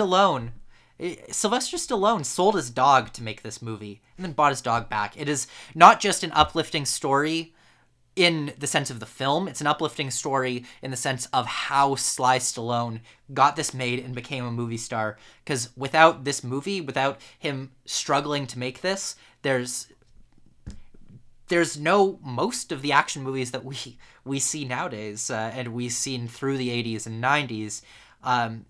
This film really defined the independent film movement, I would even say. And I think that this is an early example of an underdog Best Picture winner, which we saw again last year with Everything Ever All at Once. You could say that this is the Everything Ever All at Once of the 70s. Fair enough. What's your number 2? All right, next up, give me Moneyball. I'm going to take Moneyball. This one, I think, is... for me, baseball is my favorite sport. But the thing that I appreciate about Moneyball is that it is a movie that you do not need to give a shit about baseball at all to like. It is a film not just about stats, but about character and about triumph and about doing things and thinking differently. Aaron Sorkin and Steve Zalian's script are fantastic on this film. What else can I say? This is just a great movie. It's infinitely rewatchable. I've got it up here on my shelf. So yeah, Moneyball. Give it to me. I mean, there was that 1-2 punch of the 2 boxing movies. I mean, most people... I mean, I think it's a 50-50 which one you take first. But then you hit that home run with Moneyball, and that was what I was looking at here. However, there's other baseball movies I would feel comfortable taking throughout the rest of this draft. But there's one sports genre that I think sucks overall, and there's not many good football movies. But there's one that I think is pretty universally acclaimed, including one I very much enjoy, starring Denzel Washington, called Remember the Titans. Is it the best movie in the world? No, but it's a very fun movie. It's a very lighthearted movie. You could watch this with anyone, and everyone's going to come out feeling a little bit better about themselves and feeling a little bit happy. Have you seen Remember the Titans? I have. I'm on the fence about it. I think it's good. It's like you say, it's a Disney sports movie. You know, it's lighthearted, it's fun, it's inspirational. Yeah. So I don't really know where to go with next year, because there's more boxing movies, but I don't want to just have a team full of boxing movies. There's other baseball movies, but I don't see you doubling up baseball so soon. And then that leads me to some other sports. I mean, there's basketball, there's Olympic sports, but I think I gotta go with racing. And the first racing movie I'm gonna go with is a recent Best Picture nominee. It's an Oscar winner. It is Ford v Ferrari. I felt like you were going to do that. Why are you picking Ford v Ferrari? I think this is just another very fun movie, kind of similar to Air, as we talked about earlier in the show. It's just a movie that you put on, you're engaged for about 2 hours, and it just blows by. Great acting performances, great editing, great technical aspects, and overall, I feel like you learn some stuff too, which I don't feel like you do in most sports movies. You kind of just come in, you see the sport, and you get a very generic story. But I feel like Ford v Ferrari just adds some more artistic flair to that story. Ford v Ferrari is excellent. James Mangold did such a good job, and the sequence where they're racing at the end, I think, is fantastic. Also, such good chemistry between Christian Bale and Matt Damon in that movie. Christian Bale should have been nominated. If he had campaigned supporting, I think he would have been. I mean, I think any other year, just 2019 was so stacked, he would be an Oscar nominee for Ford v Ferrari. He was so good in that movie. All right, so next up, I'm back here, and you keep saying you're not going to take another boxing movie, but I am. Because give me the Best Picture winner, $1 Million Baby. Reason I'm taking $1 Million Baby? Reason I'm taking $1 Million Baby, this one is one of the most emotional movies I've ever seen. It broke my heart in a million pieces. You know, Hilary Swank delivers an incredible performance, as does Clint Eastwood and Morgan Freeman. This is a killer ensemble. It's a great sports movie of triumph and loss. It's an underdog story for the ages. It's one that I think is going to be remembered forever, not just because it's a Best Picture winner, but because it's truly a special film. Next up, I gotta go into documentaries, and I'm gonna pick... Oh, let me just grab that. Hoop Dreams. Hoop Dreams, next pick right here. This is potentially the best sports movie in any genre, in any medium. Comedy, drama, documentary. Hoop Dreams is the ultimate sports movie. It is the best movie about basketball ever made, for sure. I think it's inspired a wave of documentaries that think differently about how to tell a story and how to edit it.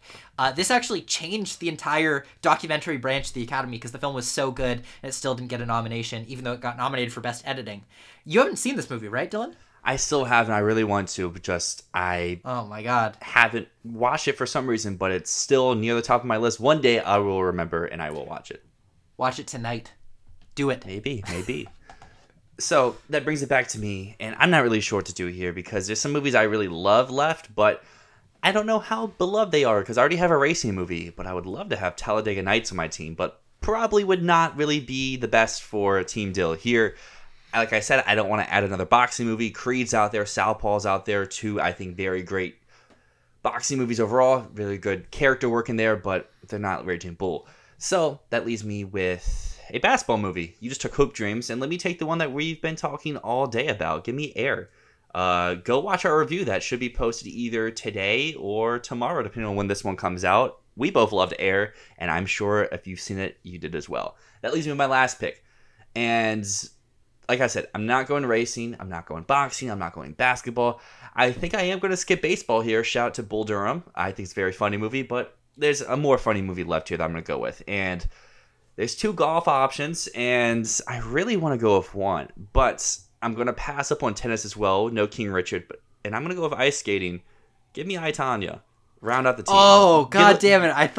I thought you were going to leave that for me. Go a little bit of a different final pick here. We've had a lot of male-dominated movies. I know that you had $1 Million Baby, but I want a great turn for Margot Robbie. This should be a Oscar nomination for her for lead actress. This movie's very good. Craig Gillespie is great, and I can't wait to see what he does in his next film.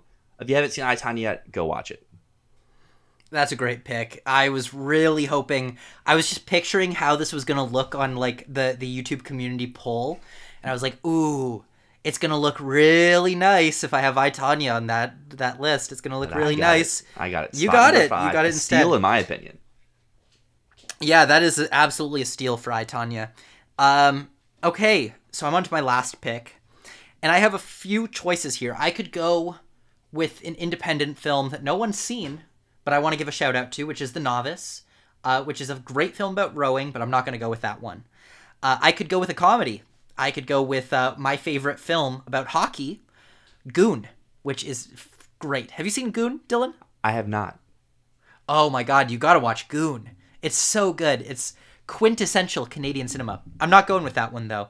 I could go with a classic movie and go with The Hustler, which is about billiards. It's about pool. That's a classic. But I don't think I'm going to go with that one. And that leaves me with two options. And I prefer one of them, but I feel like the correct option here is to pick Jerry Maguire. Oh my gosh. I completely forgot about Jerry Maguire. Great pick there. Jerry Maguire, I think this one is teetering on the edge right there, because it's not a movie directly about sports, but it's a movie about a sports agent, and the entire thing is centered around him trying to rebuild his roster, bring his clients around. He's trying to make sure that he has a really strong group of athletes around. So I do think the movie centers around sports enough for it to be eligible here. It's so good. It's such a sweet romantic comedy. Tom Cruise gives a great turn. It is sweet and charming and funny and just a lovely movie overall. Cameron Crowe really knocked it out of the park with that one. So there we go. That's my team. My team is Rocky, Moneyball, $1 Million Baby, Hoop Dreams, and Jerry Maguire. See, if Jerry Maguire counts, so does Air, and I probably would have taken Jerry Maguire over Air, but for some reason, it wasn't on my list right there. But my team is Raging Bull, Remember the Titans, Ford v Ferrari, Air, and I, Tonya. I guess, I before we wrap up here, what was that other movie like? I probably like this one more, but I'm going to go with Jerry Maguire. It was The Wrestler. Okay, good one. That was also on my Darren Aronofsky list here. But yeah, interesting. Mm-hmm. Okay. I would say if like we had an extra pick, King Richard would be the next one up for me. Talladega Nights, Caddyshack would be probably like the next three in line. I just felt like I, Tonya, spoke a little bit more than those three did. When you were saying golf, I was like, oh, he's going to pick Caddyshack and I get I, Tonya. See, if I, Tonya wasn't as funny as it was, maybe I would have. I want at least like one good funny movie. I mean, Air is funny too, but you know, on that next level. Yeah. There's some great films in here. There's a lot of good sports movies, and I guess one I know I want to give a shout out for you, because I know you would have picked OJ Made in America. I would have, yes, if it was more about sports, because you're a huge fan of that one. I am. I think probably to the level that you speak of Hoop Dreams is probably equivalent to my level for OJ, and I probably will feel the same with you with Hoop Dreams once I do see it. I can't wait for you to see it. You got to watch it tonight. Let me know what you think about it, man. Will do. But before I watch that, everyone here, go to the YouTube community tab. Vote for which team you think is better, because, again, I think it's another close race. I know people out there didn't believe that last week, but I'm sure this week will be a little bit more tight out there on the polls. Yeah, I think I have a good feeling about my team. I think Raging Bull is going to be a hard one to beat, but I feel like my team is really consistent. So I have a good feeling about this. So everyone out there, go vote, make your voice heard, and come back here next week for our next draft. Today, we get to talk about Matt and I's favorite movie of the year, and it took me a little bit to see this because I live in stinky old America, and we got the movie a little bit later than Matt did. But Matt, take us away. What movie are we talking about today? We're talking about Rye Lane, baby. Rye Lane, best movie of the year. This dropped on March 31st on Hulu and Disney+. I only got to see it early because I got sent a screener of this movie, so I was very lucky for that. But this is one that I've been hyping up ever since January. I've been talking about this movie for months now, saying that it's one of the best debuts I've ever seen. Rain Allen Miller directed this film. She is a British filmmaker, has been doing commercials for years now, but this is her debut film. And it follows two characters, two lonely young people in London, both of whom have gone through difficult breakups recently, and they just wander through the city and talk. And this is one of the most assured and confident and shockingly great directorial debuts that I've seen in a very long time. I've been describing it like Before Sunrise for the TikTok generation, and I mean that in a positive way, not derogatory at all. So Dylan, I've talked this up for so long. What are your immediate thoughts on this? Yeah, I would have to agree. This would be, if we could go back and do our draft from last week, this would be my first overall pick over John Wick. I love this movie. I think it's great. You mentioned a lot of the reasons why I believe it is so good. But I guess the thing that I most thought of when I saw this movie is like, hey, this movie's so me. And don't you love when there's a movie that you're just like, yeah, I could see that being me. And we're to go on and on over the course of this review, showering this with love and specific stuff. So I'm going to hand it back over to you. What is like one thing with this movie, if you could only talk about one, that you just want to highlight the most? The script. The script. Oh my God. The core of this movie. It's where it shines. This is a witty, hilarious script that takes a simple concept, like two people walking through the city and chatting, and it makes it so funny, so effective. I'm a sucker for a great theme, and the thing that this movie did best for me is that it delivered on a concise, really strong theme through the film. Be someone who waves at boats. I always strive to be someone who waves at boats, and thank you, Rain Allen Miller, for like hitting me with that that theme. You know, there are two types of people in this world: the people that stand and wave at boats, and the people that won't even look. Oh my God, I love this movie, and it's so in love with life. I just think Rye Lane is spectacular. Was there anything about the script that stood out to you? I mean, for me, it's definitely the theme. Yeah, give a shout to Nathan Byron and Tom Malia, the screenwriters for this movie. Great job here.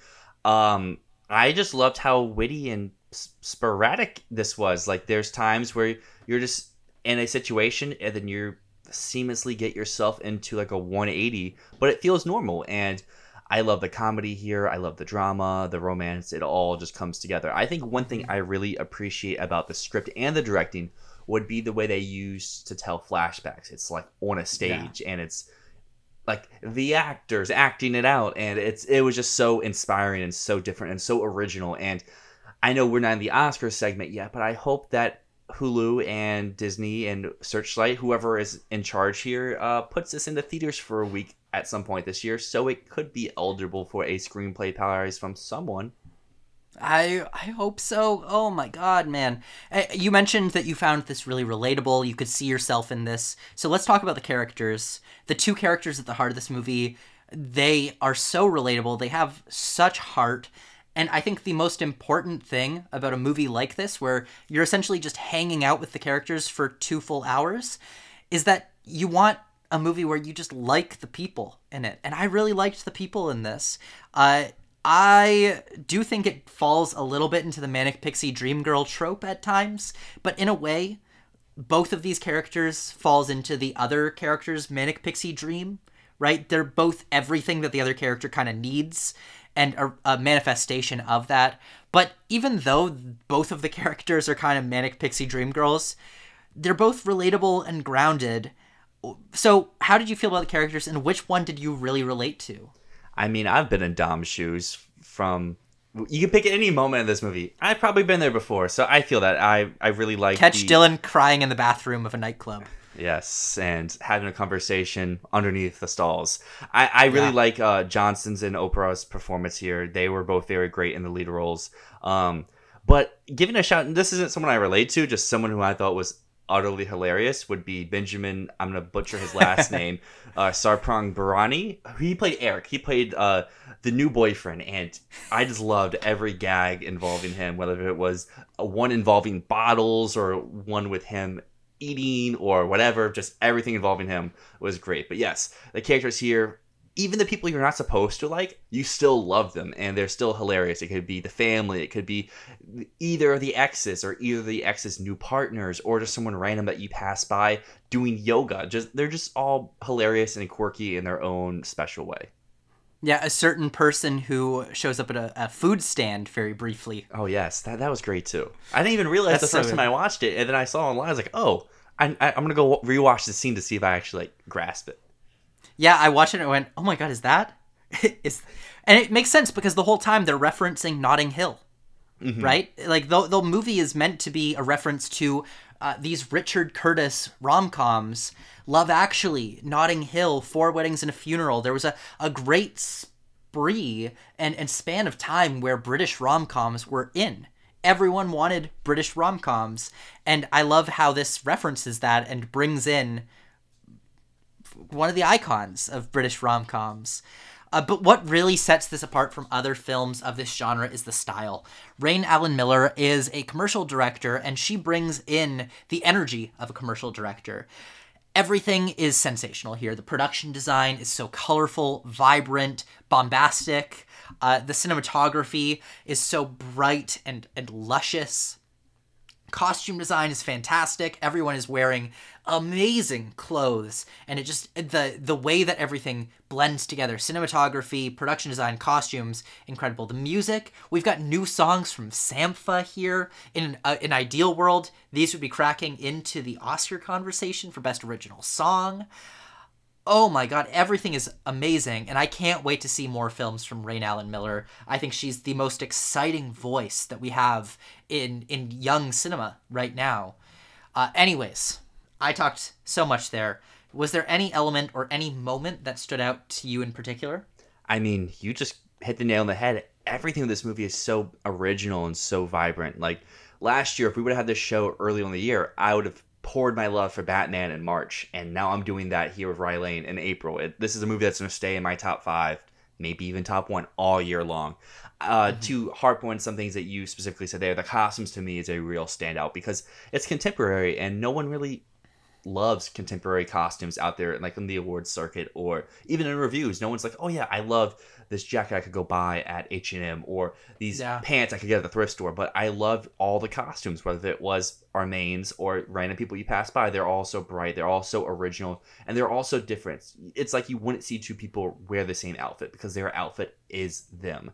And I love Sampha, so I'm always down for new Sampha music. I don't think we've gotten an album since my senior year of high school, so it's nice to hear at least a new song. Hopefully that means more coming soon. And yeah, the cinematography here is great. I love the wide-angle lenses. I've said that here on the show before. The tracking shots and wide-angle lenses are my bread and butter, so I can lose the tracking and keep the wide-angle. Works for me. Production design's great. And the screenplay is really good to bring that back here as well. That adds to the style and to the genre here. I love how it puts together comedy, romance, and other stuff. And it all comes together in a very, as I said again, original and great way. Something that I really love about this movie is that it just feels like a love letter to the city. You can tell that this crew lives in London. They love London. They want to show the side of London that they think is vibrant and full of life and just lovely. It made me want to go and visit London again and look at it through a new lens and go and wave at some fucking boats. I just want to get out there and wave at some fucking boats. That's all I want to do now. But honestly, the whole movie is just so in love with life. It's so cheerful and nice. And I'm noticing a trend lately that my favorite movies that come out are the ones that are relentlessly optimistic and give messages of hope and happiness. And following this and Everything Ever All at Once, do you also see a trend? Because I'm starting to see it. Do you see a trend of like nice core movies really making waves? Because I really think that's happening right now. Well, I like your pun there, making waves. But yes, making waves. I have seen that trend because, I mean, honestly, it probably started with Coda and coming out of the pandemic, needing more happy movies, and then Everything Everywhere, this, and there's been some other just very fun, maverick, jolly movies that we've gotten over the course of the last year, Air as well, and yeah, I think, I mean, these movies have always existed. It's just now we kind of need them a little bit more, and they're making bigger waves. But yeah, I've never been to London. I've never been to the UK, but this makes me want to go even more. And I've always even said, like, if I were to go to the UK, I'd rather go to Brixton over London because that seems more vibrant and more energetic. And this movie just further exemplifies that. Yeah. Well, let's go. Let's film ball trip. Let's go to London. Let's go to England. All right, so let's talk Oscar chances for this movie. We are an Oscar channel. Unfortunately, it's very likely that this movie will be not qualified for the Oscars because it released on Disney Plus and Hulu the same day that it would have gotten a theatrical release. I'm not sure if it did get a theatrical release anywhere outside of the UK. Not to my knowledge. I mean, obviously, I don't live in a huge market. I live in the capital of my state, but we have a theater here that normally gets all the streamer movies like 2 weeks before they hit their streamers. Like, I've always been able to see a Netflix movie in theaters if I wanted to. I was able to see Coda in a theater. I was able to see Sound of Metal in a theater, and so on and so forth. But this did not come to that theater. So to me, that's normally my like judge of like, hey, is this eligible or is this a straight to video? That's why when we had our conversation about Extraction last week, that did not come to a theater, but that was also during COVID, so that makes sense. But overall, yeah, sadly, it's probably not eligible for an Oscars, but it would be for eligible BAFTA. for BAFTAs. So I think BAFTA is jury possible. safe. It's going to be nominated for Best British Film, Best Debut by a British writer-director. I think we could see a few other nominations, maybe production design, costume design there. Outside of that, I think we're going to see a lot of critics groups giving this a nomination for Best Directorial Debut. Yeah, I agree. And then look at the BAFTAs more specifically. I could see a jury save for one of the acting performances or maybe a screenplay. I think they could all make the top 10 on that BAFTA long list. Just, I guess, we haven't seen what the new jury looks like outside of last year, so maybe not into it like as crazy as that After Love year was, but still probably some good representation. I would love a DGA, first time director, but I think this movie's probably a little too small for that. It could get in. You never know. I mean, last year they had a weird lineup at the DGAs. So that's true. This would make sense for that. And I think it's going to get a ton of critics' love for directorial debut. But overall, I guess the thing that makes me nervous about this getting any awards love whatsoever is in a just world, it would be in the conversation for so many awards because it's so wonderful and so good, but it's also very young, right? This is a movie made for people our age, made by people just slightly older than us. It needs broad support and hype, and it needs industry people talking about it right now, which I don't think people are, unfortunately, at the moment. It doesn't have that broad support. So I don't know. I wish this is something that I could put in my screenplay predictions, but I just can't. I think it's going to remain one of my favorites, though. Even if it was eligible, like you said, I think it would struggle. I think it would be a screenplay or a bust type movie, and it's going to be one of those where it's probably always in the 10, but it never gets above 7 sort of thing. I would agree with that. It's if this were about older people, I feel like it would have a stronger chance, but because it's about the youth, it's not going to do as well with some Academy members. If this was eligible, that cameo could be the Jamie Lee Curtis for this movie and get the old people to watch it. It's true. You need to get a certain British actor out there talking about everything. But yeah, I really, really hope my ceiling for this is I hope that Rain Allen Miller gets longlisted for Best Director at the BAFTAs. That would be great. But for everyone out there, if you haven't seen Rylane yet, drop what you're doing. Go watch that. Hulu, Disney Plus, wherever you're at, go find it. It's like 90 minutes. It's not that long. It breezes by. It's so fast. I might go watch it again right now. It's bracket time. 2023 Fantasy Film Ball Oscar Madness continues into the month of April. We are down to our Elite 8. The Sweet 16 has concluded. Shout out to everyone who dropped their votes down because we had one very tight race. It came down to one single voter. So for everyone out there that's watching this that voted last week, you either made or break these two movies. The chance is here, and that was Top Gun Maverick, Babylon. 50.9%, 49.1%. And Matt, which movie came up victorious in this 4v20 matchup? Well, our closest matchup here was Top Gun Maverick versus Babylon. And by one vote, Babylon came out supreme. It's crazy.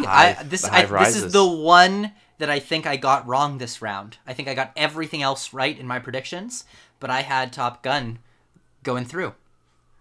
I feel like there's a lot of people like that. I don't know. Babylon is one, like I mentioned before. People love it, people hate it, and it's really hard to predict how it will perform. And I think if it would have gone up against something like Fableman's, it probably would have lost. But because there's enough people out there that just don't like Maverick, they went Babylon, sort of thing. Fair enough. And I mean, Babylon Hive is they're rabid. those are rabid fans for Babylon. Well, He'll ride or speaking of die for rabid Babylon. fans, we had a 1 versus 16 matchup. A lot of people's probably number 1 and number 2 favorite movies in this entire bracket. Everything Everywhere All at Once, After Sun, but as expected, Everything Everywhere All at Once gets about 70% of the vote to move on to our Elite 8. And after that, we had the Fablemans versus Women Talking, the 8th seed versus the 9th seed right here. And unfortunately, Women Talking lost this prize. Ugh. I predicted the Fablemans. I think last week I said Women Talking, but I looked back at my predictions. I had the Fablemans here. So, yeah, the Fablemans is there, which means next round, Everything Ever All at Once is going up against the Fablemans. And can we agree Everything Ever All at Once takes this? Yes, I would agree there. Fablemans did kind of win by a good margin. It was about a 20% swing between the two films, but Fablemans is one of the first movies to have to face up against another Best Picture nominee, and now it has to do it again, but this time it probably won't be victorious. As mentioned before, Babylon, the 20 seed, takes down a Best Picture nominee of Top Gun Maverick, and that will face the winner of this Best Animation matchup between Marcel the Shell, the 28 seed, and Pinocchio, the 21 seed. And Pinocchio, as expected, comes out on top, 60-40. I think Babylon will win against Pinocchio, but I really hope Pinocchio can pull it through, because I'm not a huge fan of Babylon, but I love Guillermo del Toro's Pinocchio. I think it probably will be our tightest matchup of next round. Will it be a 1-point difference? Probably not, but I think it could be within 10 votes. Yeah, Babylon will win, but the question is by how much? So we go from our tightest matchup to our biggest blowout. Banshees, the 2 seed, 86% of the vote, over 14% going to Bones and All. The lowest seed, 47, officially out of the tournament. That's gotta hurt for you. It does, but I feel much better going into our next matchup. We have our other Best Picture matchup of this previous round, the 7v10. Avatar: The Way of Water triumphs over Triangle of Sadness. So I may lose Bones and All, but I still have the Na'vi. That said, you're not going to have the Na'vi for much longer, because the Banshees of Inisherin is definitely going to trounce after The Way of Water here. It's going to be a landslide.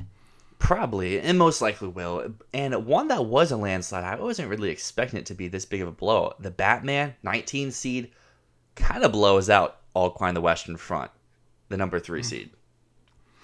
Yeah, that's pretty shocking to me, actually, that it was that big a victory. We both thought that the Batman would win, because a lot of people just hate All Quiet. I didn't expect it to be that big of a win, though.